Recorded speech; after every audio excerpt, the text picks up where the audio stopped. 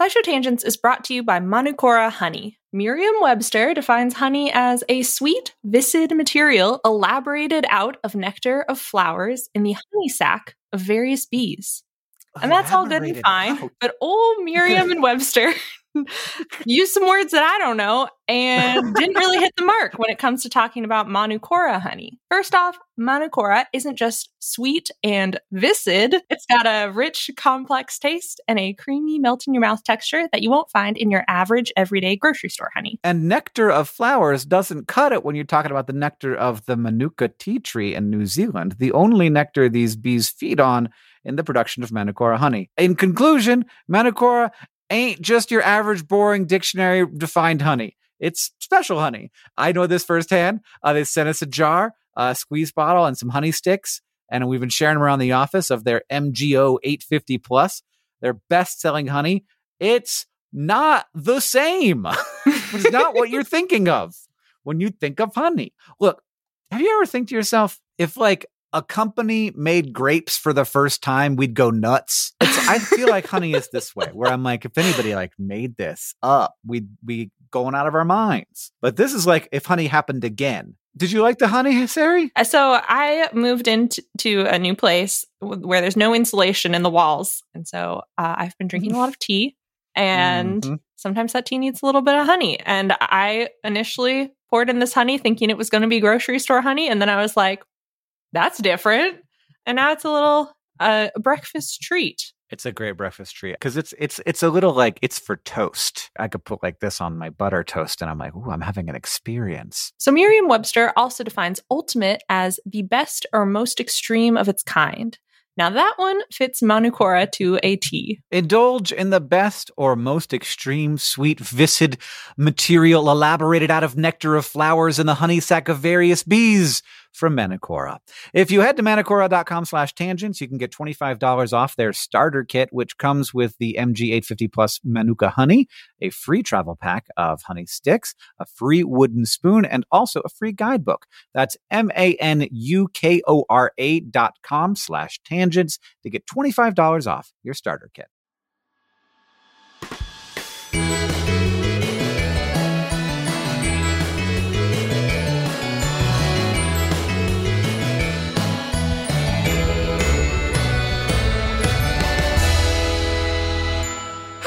And welcome to SciShow Tangents. It's the lightly competitive science knowledge showcase.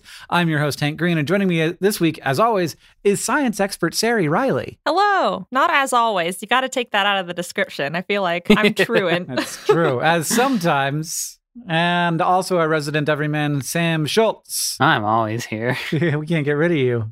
No. You're always there. You're always right down the street from me. Uh-huh. In that house I've never been inside of because it's COVID. Well, yeah. Stay out.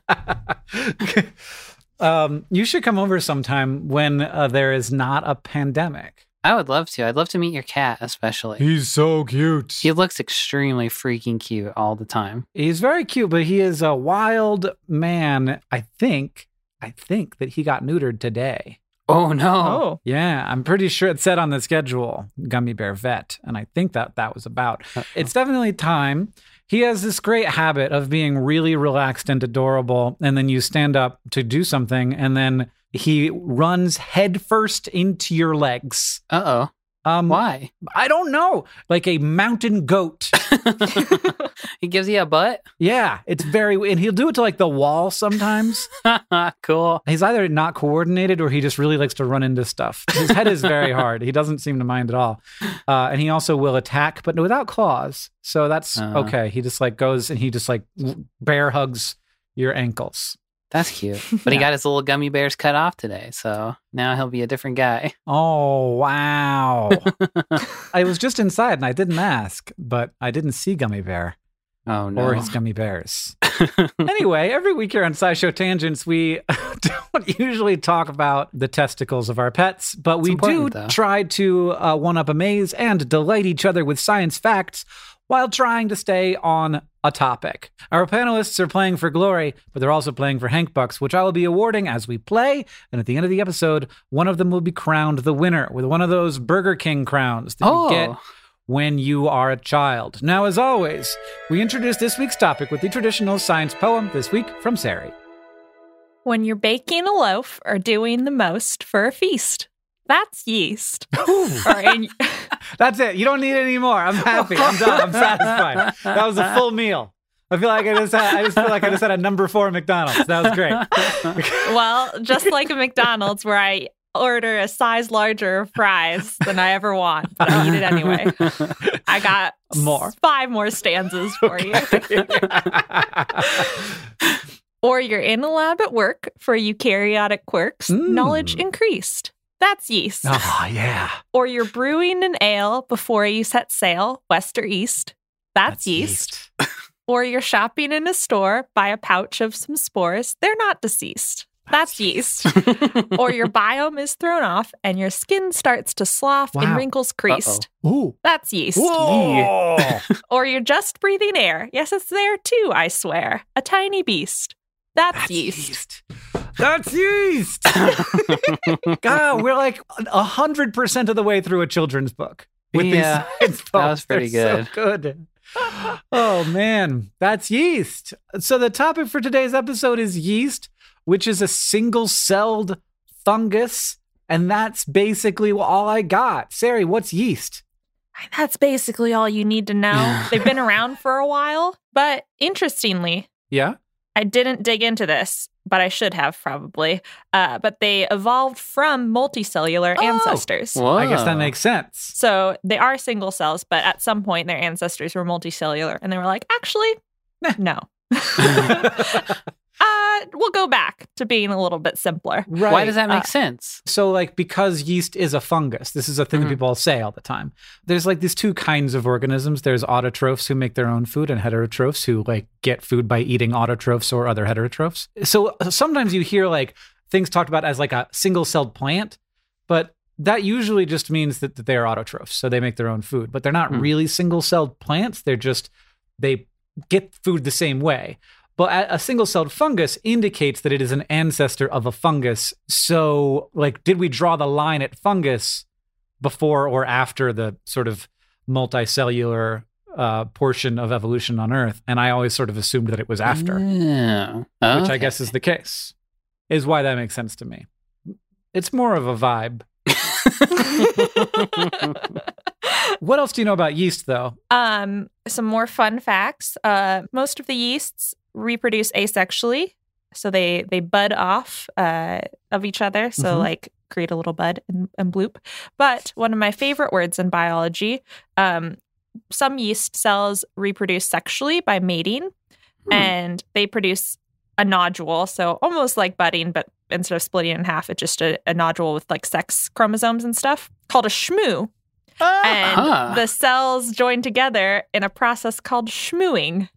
Oh, the shmoo is from Lil Abner as a comic strip. Oh. The shmoo was an animal that you could milk or eat, or it could do labor for you. It was the perfect animal, and it was a pet, and you could do anything you wanted to with the shmoo. And they loved to be eaten as well, so they wouldn't be sad when you ate them. Wow, shmoo. Well, that's. Again, I'm satisfied. What a satisfying episode we've had now that I know about shmoos. Mm-hmm. Who did that? Who made that decision? I don't know. Someone did, and it's stuck. And I guess, yeast do look like that. They just kind of blob. They do look a little like the shmoo.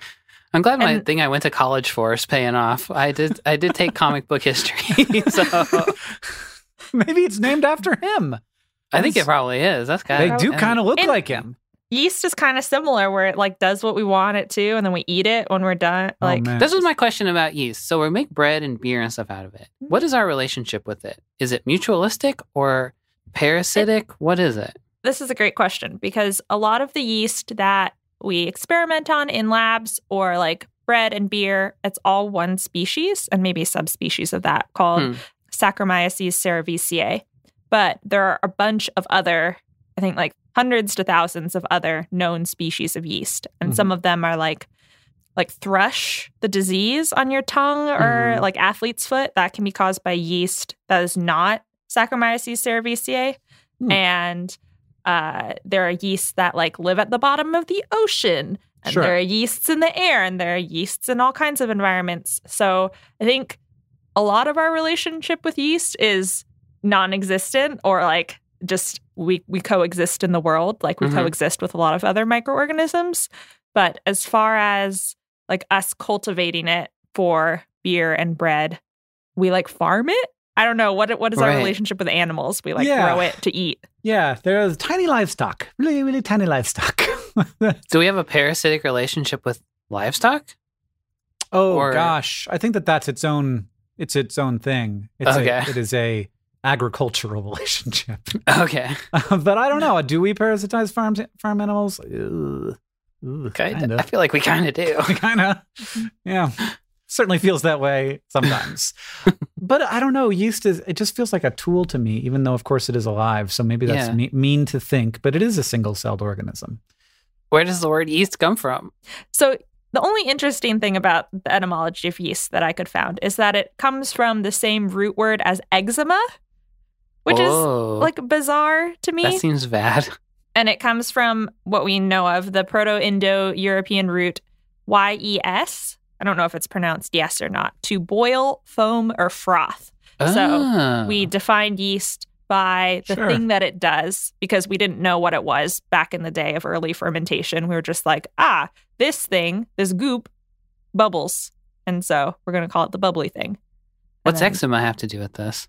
Eczema is like a bubbly skin condition. I guess your skin doesn't actually bubble, but it's itchy. Weird. And it flakes off, and it like froths as much as skin can froth. Okay. And I think eczema used to be a term for like any sort of skin condition. So like when Greek physicians were using eczema, it was any sort of like pus-filled So thing. if you're a real pussy, they'd be like, you're a bit yeasty. Yeah. Well, I guess that means it's time to move on to the quiz portion of our show. This week, we're going to be playing a good old game of this or that. So yeast has been a faithful companion of humans since before we knew that yeast existed.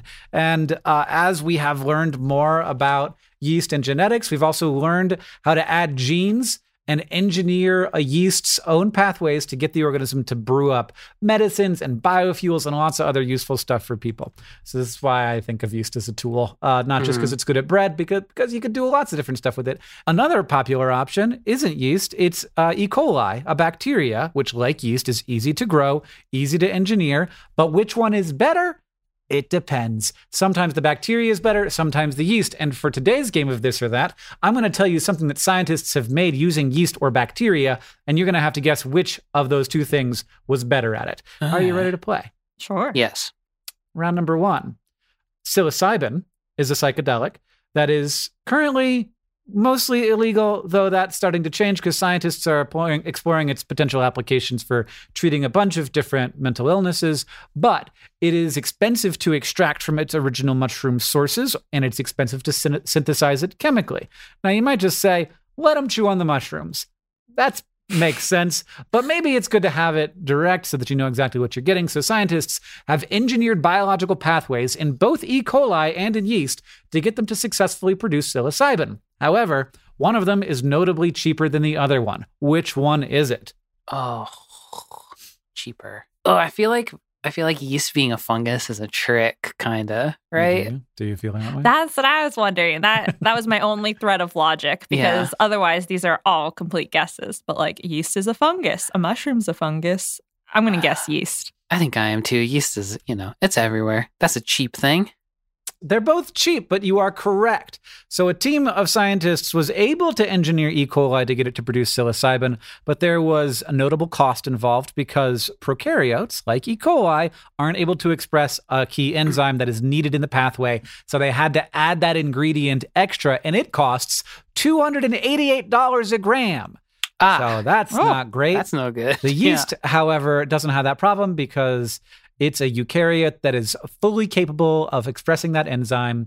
So you are exactly right that you were looking for something that was more akin to the thing that originally created psilocybin.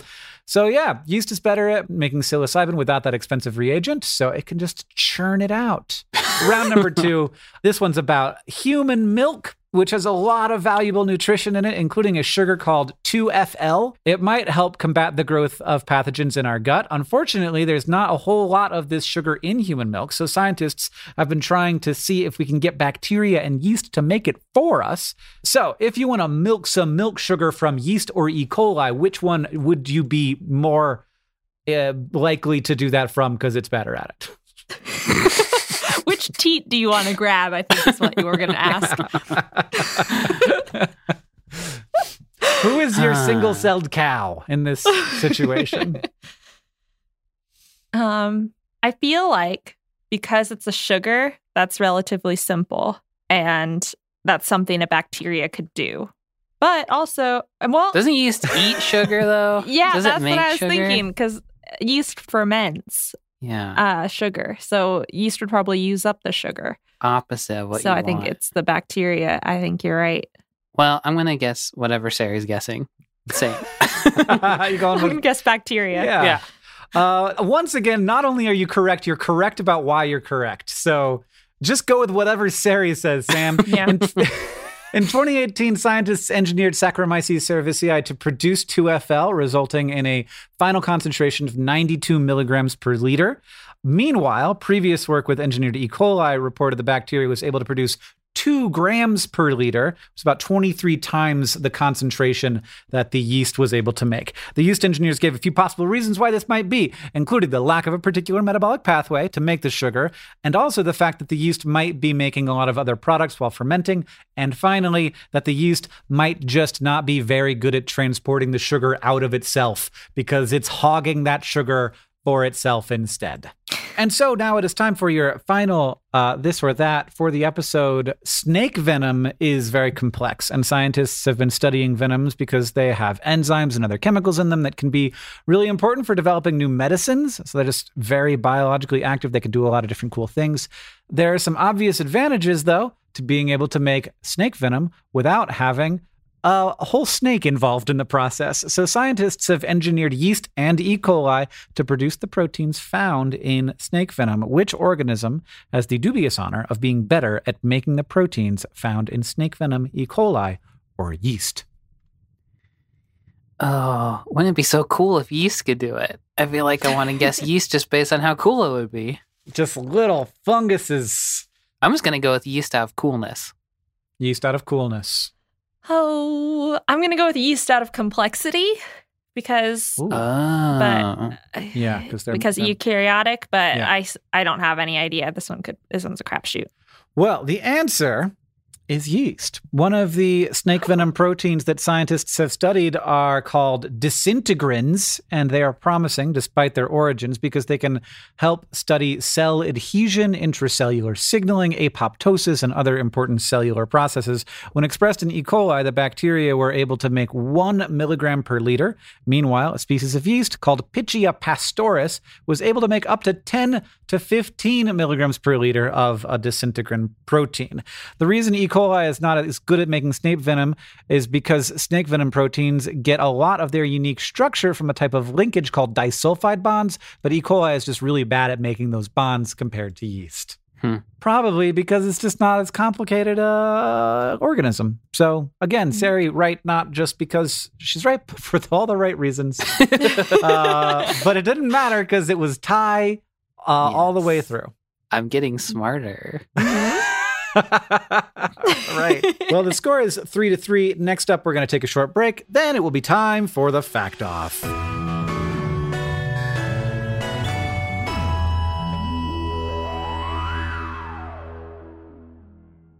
SciShow Tangents is brought to you by Rocket Money, a personal finance app that finds and cancels your unwanted subscriptions, monitors your spending, and helps lower your bills. I said it before, and I'll say it again. It's a subscription-based world out there.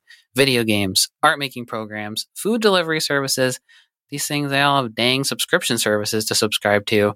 And I don't want to cast aspersions? Dispersions? Yeah. Aspersions. One of those. Aspersions. Yeah. But it does seem like part of the subscription business model is to get you to subscribe to something and then hope that you lose track of everything you subscribe to and just keep forking out $10 a month until the sun burns out. And you know what? That's actually a pretty good idea on their part, but it's not such a good idea for your wallet. Your money is like a bean. You want to plant it in fertile soil. You don't want people carving off pieces of your bean all the time. That bean's not going to grow if there's a constant drain on the bean. That is where Rocket Money comes in. With Rocket Money, you can see all your subscriptions in one place, decide what you do and don't want, and cancel things with just a tap. Rocket Money will even try to get you a refund for the last couple of months of wasted money. And beans. And beyond subscription canceling, Rocket Money helps you build budgets, track your spending, and more. There's all kinds of ways to take care of those beans so they grow into a nice big bean plant. It has over 5 million users, and it helps save members an average of $720 a year with over 500 million in canceled subscriptions. What would you do with 720 beans? I'd buy more beans. Different kind of bean, I guess. A cheaper, more of a cheaper type of bean. You buy cheaper beans with your expensive beans. Yeah, until I had an infinite amount of the cheapest bean you could possibly have. Subscription companies hate this one simple trick because you figured out their plot, and now you can use that money for beans instead. Stop wasting money on things you don't use and start using money on things like beans. Cancel your unwanted subscriptions by going to rocketmoney.com/tangents. That's rocketmoney.com/tangents. rocketmoney.com/tangents. SciShow Tangents is brought to you by Shopify. Hank, when you started your career as the internet science man, was opening an online store something that you were really thinking that hard about, or something you thought you'd do in a billion years? I was making a shop before I was the internet science man. Oh, what? That was the first thing I did. I was that first. Wow, I got to learn my Hank history. How did that go for you? Good. Here's what I'll tell you. Like the part where we start selling a thing and you get to see the number go up is so exciting. And when it's just like you by yourself, you got to be careful. But luckily, Shopify has all kinds of little tools to help you with that, to help you with increasing conversions, to help you with managing orders, with customer support, with all of the stuff. Because it's I don't know. It feels like the industry standard. And so there are all kinds of plugins that you can use to make your Shopify work for you in particular. That's right. Shopify is a global commerce platform that helps you sell at every stage of your business, from vlogging in your parents' basement to treading the boards of Carnegie Hall. Now, it was my basement. It was my basement of my own home that I was renting the downstairs of. If you say so. From your first sale to your 1 millionth, Shopify is here to help you grow. And they've got a proven track record, my friends. Shopify powers 10% of all e-commerce in the US and powers entrepreneurs in 175 countries. They have, as Hank mentioned, the internet's best converting checkout, 36% better on average compared to other leading commerce platforms. And they have award-winning customer service, because businesses that grow with Shopify. You can sign up for a $1 per month trial period at shopify.com/tangents, all lowercase tangents. Go to shopify.com/tangents now to grow your business, no matter what stage you're in. Shopify.com/tangents, all lowercase.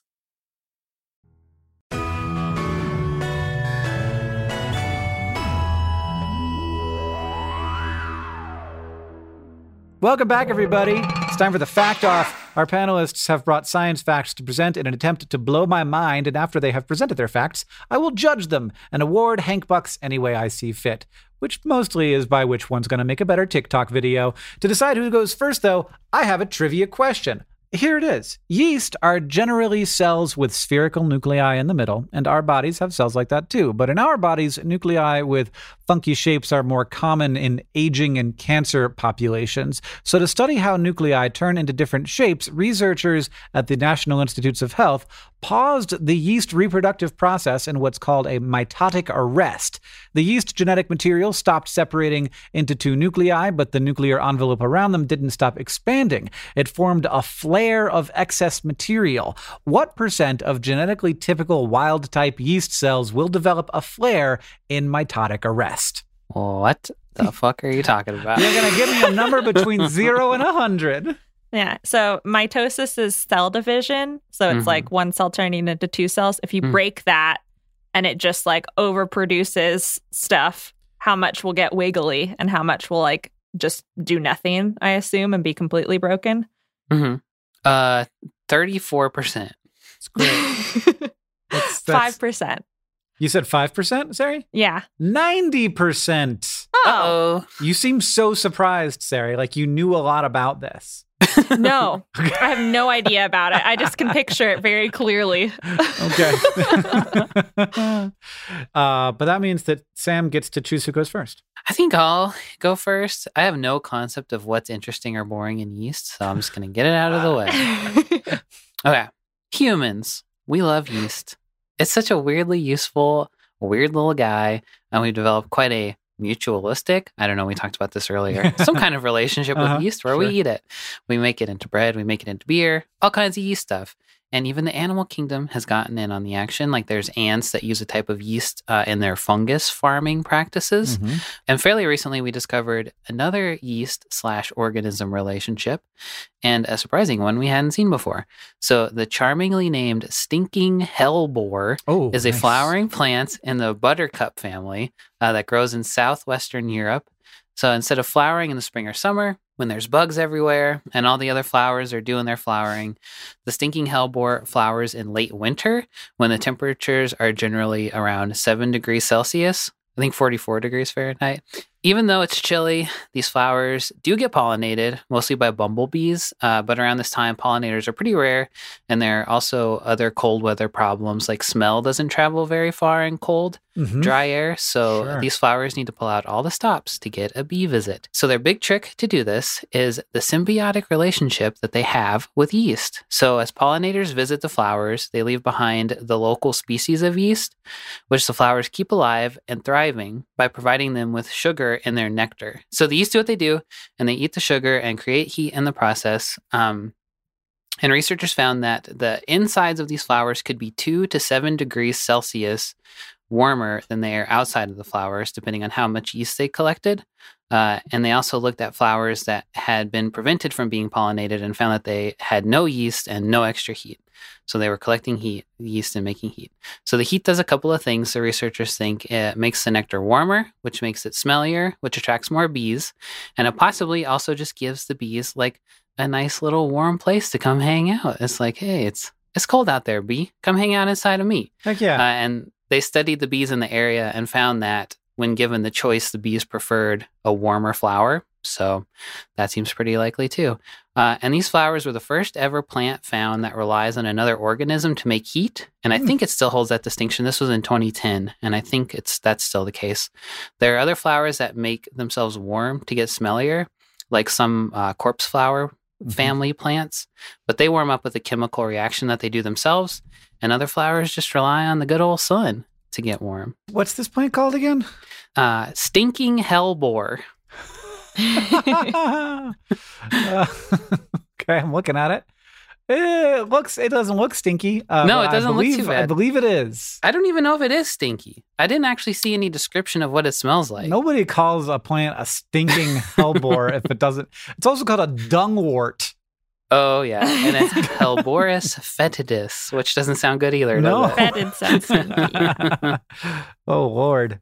So the flower feeds yeast to create warmth for bees. Yeah. Yep. It's like a 3-way mutualistic relationship. The bee thing is a little bit more sketchy than it definitely makes heat to make itself smellier. But that's for the bee. It's to get the bees to come. Oh, that's for the bees for sure. Yeah, but like that doesn't necessarily actually. I guess it helps the bees because the bees get something once they get there, right? The bees get a little snack. You get a little snack. They get a little food, but it doesn't. It's not necessarily a little toasty bee sleeping bag, but it might be. Probably is. I'm going to say it is. I'm going to say it. Look, scientists are so conservative. Yeah, if you could go somewhere that was 7 degrees warmer than it was where you were, you would go there. Yeah. All right, Sari. You got a steep hill to overcome because it's a 3-way mutualism with hot, stinky flowers and cozy bee sleeping bags. Yeah. What yeast fact do you have?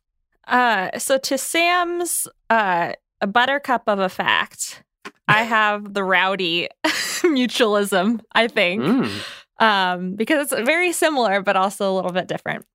So Fruit flies, specifically Drosophila melanogaster, and yeast, specifically Saccharomyces cerevisiae, are both popular lab organisms because they're relatively harmless. We have a good understanding of their genetics, and we can mess around with them to learn about other eukaryotic organisms, like we've talked about.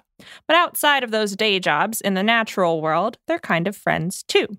Oh. When many different yeasts eat sugars for energy, they produce volatile organic compounds that have stinky or fruity aromas, like isoamyl acetate and ethyl acetate. For example, think of the smell of a rotting apple or some of the notes in beer and wine that I can never detect because it all tastes gross. Unlike me, fruit flies love those stinks. The adults follow the stink to eat the yeast and preferentially lay eggs on fermenting stuff like fermenting fruits because yeast is easy food for freshly hatched larvae. Uh-huh. And while some yeast cells get eaten, others get stuck to the fruit fly leg hairs and get carried away to more sugar-rich environments where they can grow happily. This is a well-known mutualism, and fruit flies and yeast have sorted out some of their differences along the way. For example, fermenting yeast make ethanol, which is toxic and can disrupt cell membranes in other organisms like fruit flies and apes and whatnot. So fruit flies have enzymes called alcohol dehydrogenase, the same as us, to metabolize ethanol. And for a while, we thought that was the end of the story. The alcohol is an unfortunate hurdle that fruit flies tolerate to crunch on yeast. But in a 2012 paper, researchers found that the flies may actually be seeking out and using the ethanol as a sort of medicine. What? The researchers raised some Drosophila melanogaster larvae in a lab on control food with no ethanol or food that contained anywhere from 4 to 10% ethanol. For reference, 6% is about the amount in yeast cells that grow on rotting fruits. And then they offered up the fly larvae up to 2 kinds of parasitic wasps, both of whom just straight up lay their eggs in or on the fly larvae so that the wasp babies can eat when they hatch. One of the wasps was L. heterotoma, a generalist that feeds on all kinds of Drosophila species, and it avoided laying eggs on the boozier fruit flies. When it did, though, more of the wasp babies died or were really sickly when the researchers cut open the flies and checked on the babies. The other was L. boulardi, a specialist parasite that specifically preys on Drosophila melanogaster, and it was a little more ethanol resistant. Not as much as the fruit flies, but it held up better than the generalist wasp. And in a separate test, infected fruit fly larvae sought out more ethanol-rich food over the control food. So they basically self-medicated with alcohol when they sensed there was something wrong. Even though ethanol is dangerous, eating poison to kill off your parasite is better than getting eaten by a hungry baby wasp, I guess. This is wild. But what ill effect does a fruit fly experience from consuming poisonous alcohol? Till they get fucked up. Well, drunk babies. Yeah, I don't know. I don't think they have the cognition to be drunk necessarily. No, I mean, maybe drunk. You could definitely experience the motor control problems. They're just falling over. Probably just stumbling drunk out of the bees. bar. Fairly bees. similar. Yeah. Okay. Not as controlled, but also probably just damage to their cells, and they don't have as many. So it's it feels bad because they don't have a giant liver helping filter stuff. Right. Yeah, they don't have all that machinery. So they're their hangovers are way worse. Probably lifetime long. Yeah. I was gonna say, they don't got long to shake it, really. Yeah. Mm-mm. But how do they know that the wasps are near? Oh, they know that the wasps, once they've been infected already. Oh, okay. So, they've got a baby wasp inside them, and they feel sick. And then they're gotta drink up. Oh, okay. That's how you know, because there's a baby wasp in you. Yes. Yeah, it doesn't know the wasps are near. It knows that it's already got. Oh, okay. I got confused. Oof. A challenge has been laid at my feet, and now I, the great King Hank, have to decide which one of you I will execute for not having a good enough fact. I think that the bee is cuter and stinkier and weird, a little weirder. That's what people love on TikTok. Cute, stinky, and weird. That's why they like me. All right. Wow. Now it's time to Ask the Science Couch, where we've got a listener question for our virtual couch of finely honed scientific minds. What is it? It's from Emily17 on Discord, who asks, when and how did we first classify yeast as a fungus? And what did we think about it before then? What a great question. Because you look at a single, you're like, it's just like a single cell thing. Mm-hmm. And then do you have to do the genome first? Can you look at it and be like, oh, its organelles look like fungus organelles? Who figured this out? Who indeed? I realized now I have 3 pages of notes. I got way too excited about this freaking question. And I'm going to distill it down because I've found Google books where people just talked about the history of microorganisms. Yeah. And I'm like, I actually love this. I'm a nerd. Back when we didn't know really what yeast was, we knew it was important because brewers would scrape the dregs from the bottom of jars or the scum at the top and reuse it. Oh my God, that's great. That nobody's going to die of that. Yeah. No, we were like, that's what makes it foamy. That's the good fizz. Stuff. They were like, wow, a precipitate. But at least in written material that we can find, didn't think too hard about the chemical reaction. They were just like, we need this fizz. Yep. Better put it in the next fizz to keep it going. And so I don't know if the general consensus was this, but my understanding was that it was just a chemical that hung around and helped with reactions, kind of like, I don't know, baking powder. You had it, didn't want to get rid of it, and you could just keep generating more. Mm-hmm. And then in literature in the 1600s to 1700s, scientists were trying to quantify the fizz. They described what they called, quote, a ferment, and defined it as, quote, a body existing in a state of internal motion that then transferred that motion to other particles. So they thought the fizz was an inherent trait. And they were describing yeast kind of like we describe temperature, where it's the motion of molecules, like the wiggles. Uh-huh. They were like, yeast is the wiggles. And so it's transferring the wiggles to our bread and our beer. And that's what makes it fizz. So it's just a fundamental force of nature to them or something? We didn't know anything. We knew everything was very confusing, and people were doing their best with the information they had. It's so funny that it took us that long to look at it and be like, maybe we should figure out what that is. Well, we didn't know about microbes. We didn't know that there were small things that were alive that you couldn't see.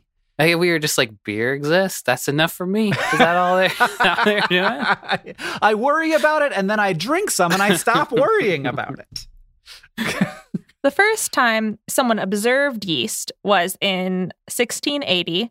It was a man named Antony van Leeuwenhoek, who lived in Holland. And he was like you, Sam, was like, I gotta look in beer. He took a rudimentary microscope and was like, what the heck is in here? Well, he was the first guy who had microscopes. Yeah.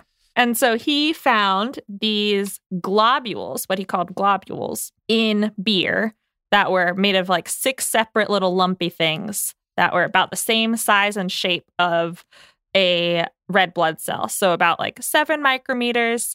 And what he saw, what that was, is yeast that had divided, but which is still clustered up into different cells. But he was like, yeast? This is yeast, I think. But he wasn't sure what it was. He was like, it's inanimate, maybe, and derived from flour, but I can see it now. I can see these little animals, which are bacteria, but then there's yeast. And then more chemists came into play. Lavoisier in 1789 came up with an equation for fermentation, and we started to understand okay, this is how sugar is converted into ethanol and carbon dioxide by yeast. And other chemists chimed in and were like, okay, we've got the idea of alcoholic fermentation. Didn't really think about yeast during this time. They were just like, it's there also.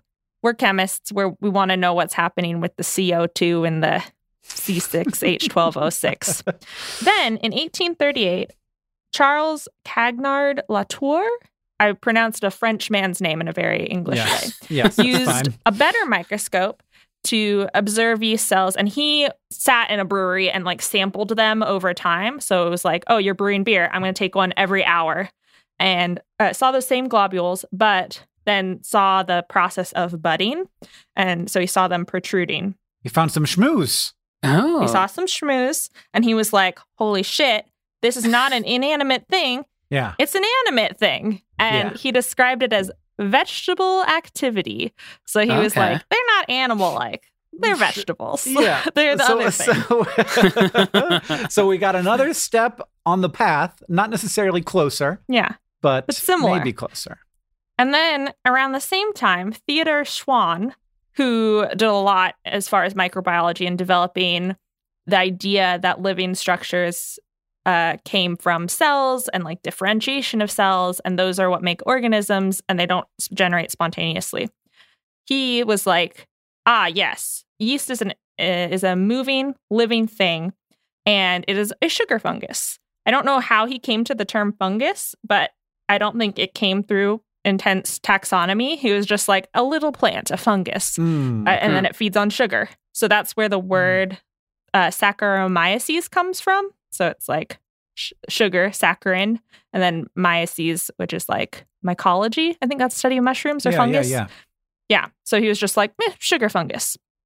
And then we just kind of kept it as a fungus from there. I guess a fungus would be like probably maybe the kind of vibe around a fungus was a plant that eats.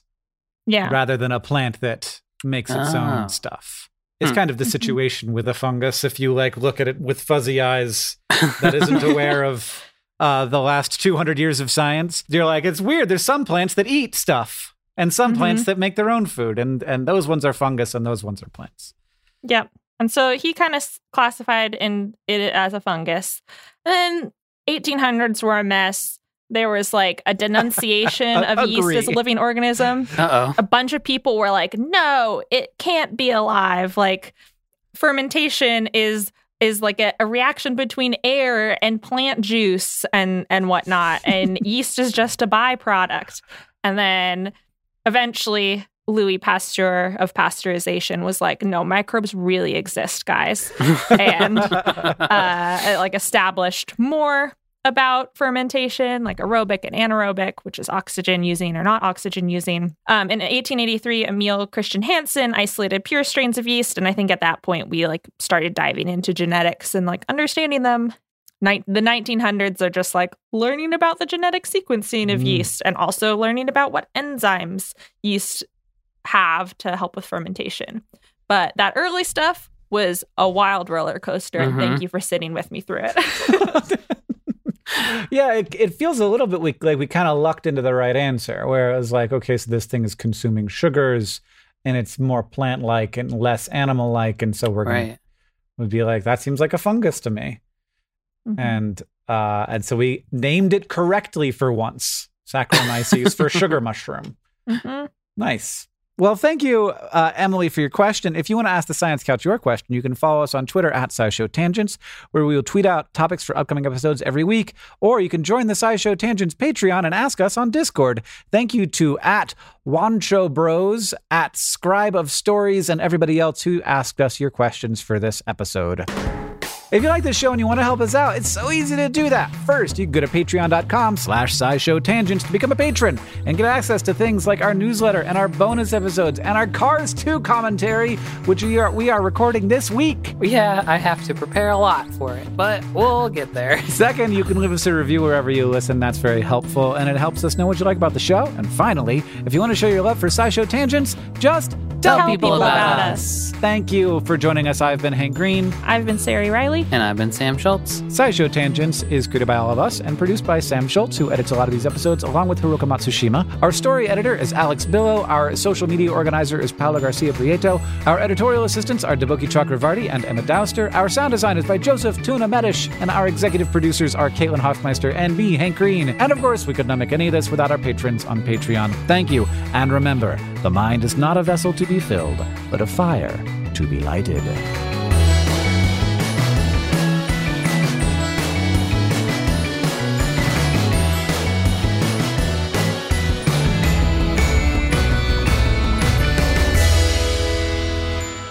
But one more thing.